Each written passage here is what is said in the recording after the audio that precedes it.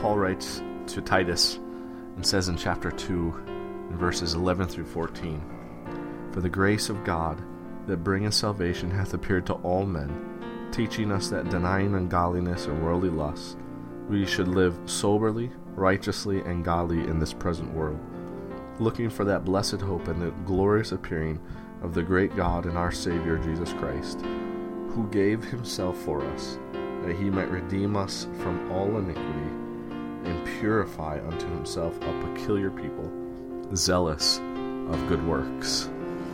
It is clear that God has set us apart. He has sanctified us. We are therefore peculiar. We're different. And we're different and we're peculiar so that we might be noticed.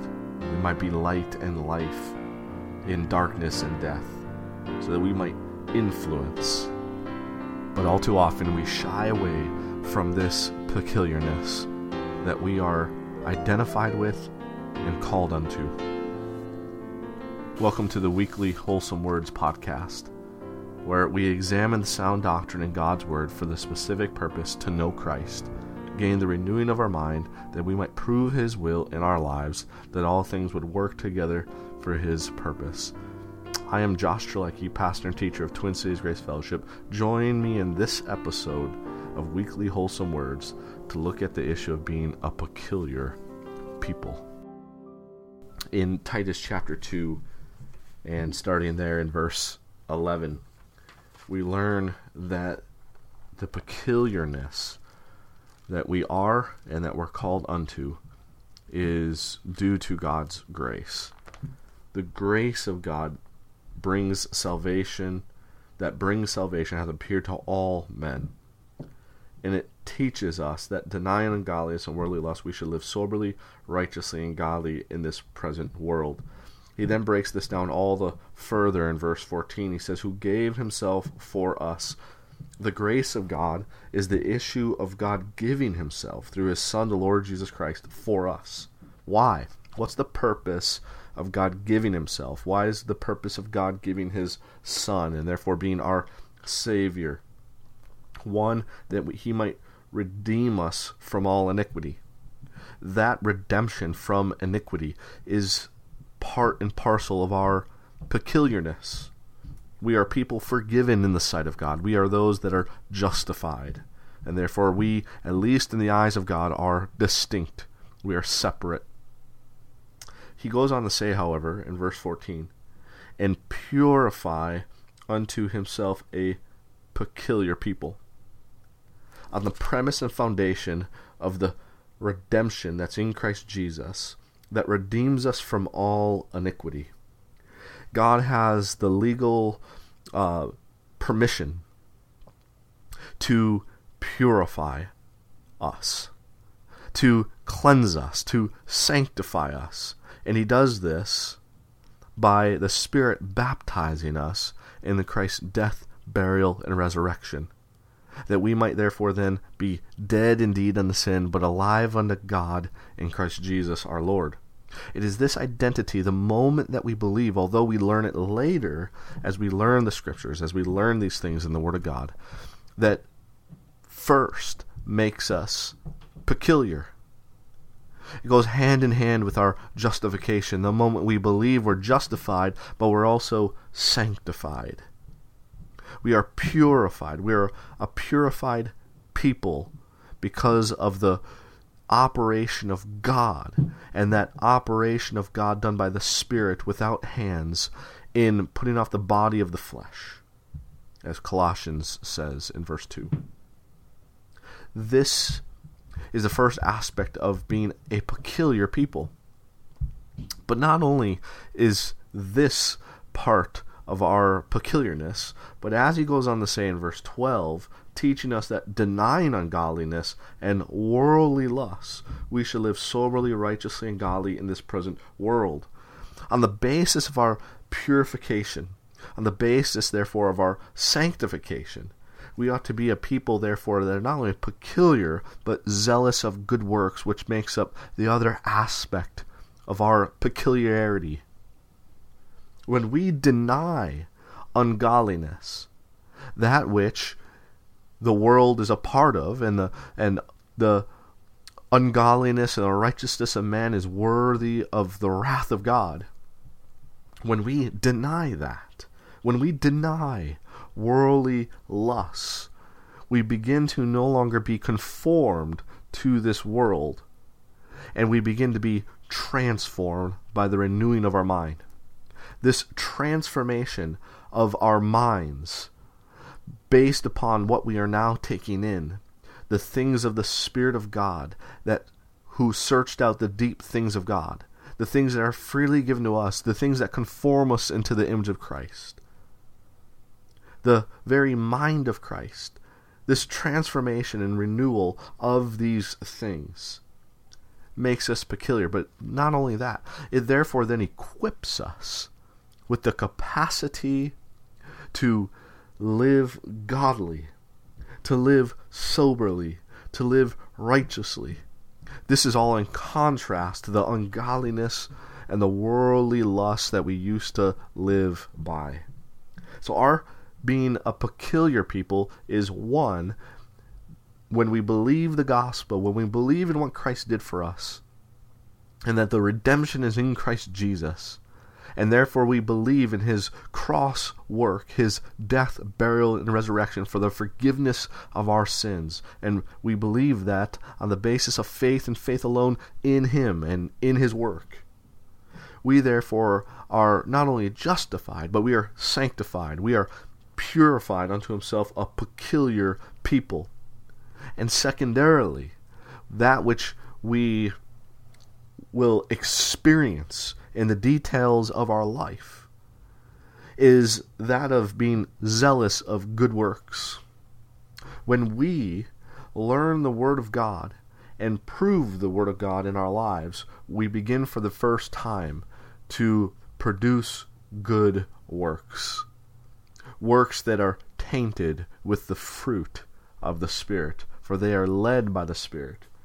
We are called not only, as he says in Galatians chapter 5, to live in the Spirit, but he says, let us also walk in the Spirit. And if we walk in the Spirit, then he goes on in verse 26, he says, let us not be desirous of vain glory, provoking one another, envying one another. When we walk in the Spirit, when we walk in our peculiarness, it's going to come out into good works. Not a desiring of vainglory, not a desire of provoking one another, not envying one another, but quite the opposite. He says to the Corinthians in 2 Corinthians chapter 6, when he deals with this issue of peculiarness and that which they're called unto and that which the Corinthians were not walking in. He said the reason why is because they were unequally yoked together with unbelievers.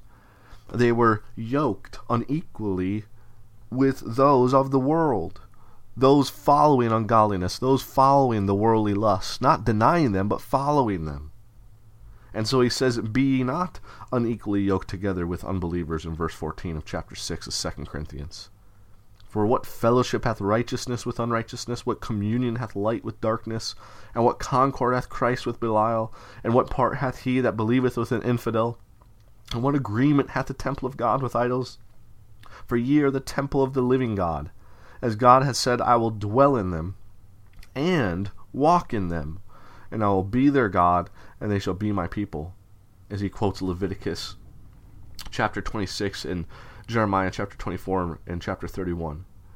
He then goes on to quote Isaiah 52 and verse 11. He says, wherefore come out from among them, and be ye separate, saith the Lord, and touch not the unclean thing, and I will receive you, and will be a father unto you, and ye shall be my sons and daughters, saith the Lord Almighty, as he quotes 2 Samuel chapter 7 and verse 14.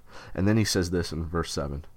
He says, in order to not have agreement with idols, in order to not have part with the infidel, in order to not have concord with Belial, in order to not have communion with darkness, in order to not have fellowship with unrighteousness, he says in verse 7, on the premise of the promises given in connection with God dwelling in us and walking in us.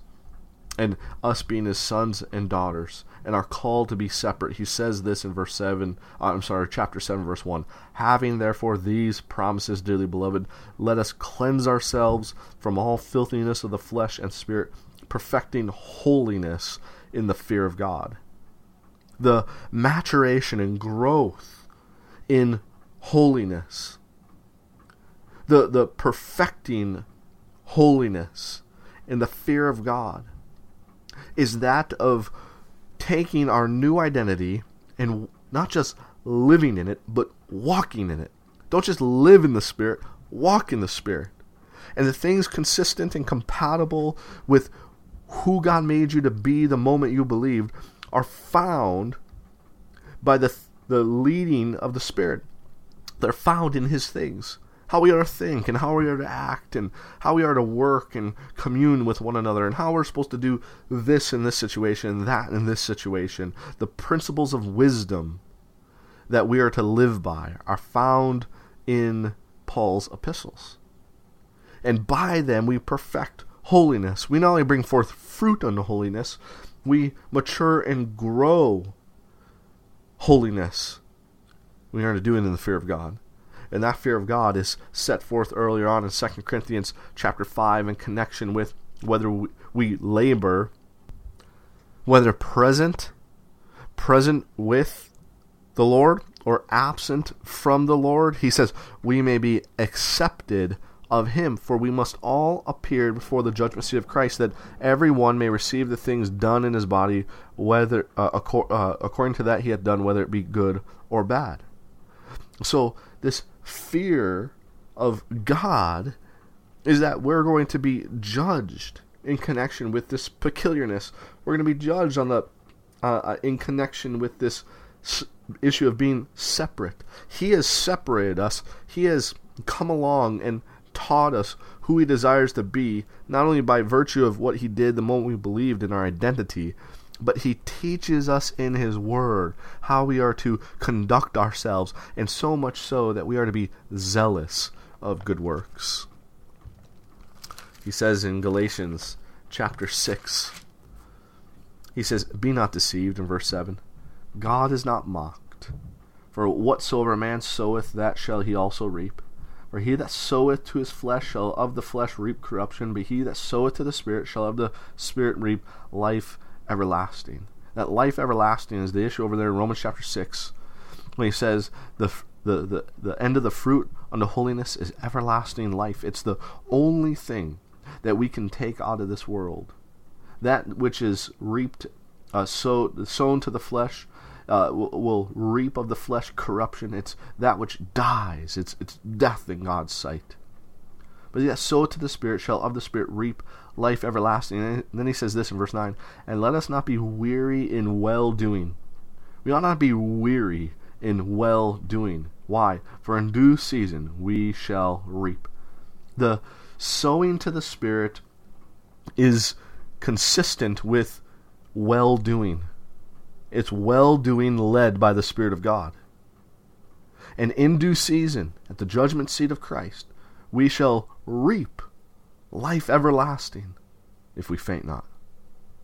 He goes on in verse 10, as we have therefore opportunity, let us do good unto all men, especially unto them who are of the household of faith.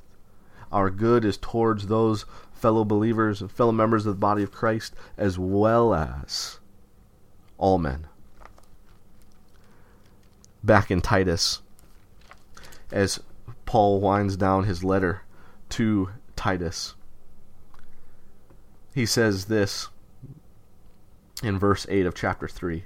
This is a faithful saying, and these things I will that thou affirm constantly, that they which have believed in God might be careful to maintain good works. These things are good and profitable unto all men. We are to be careful to maintain good works. The Spirit of God teaches us to be full of care when it comes to good works.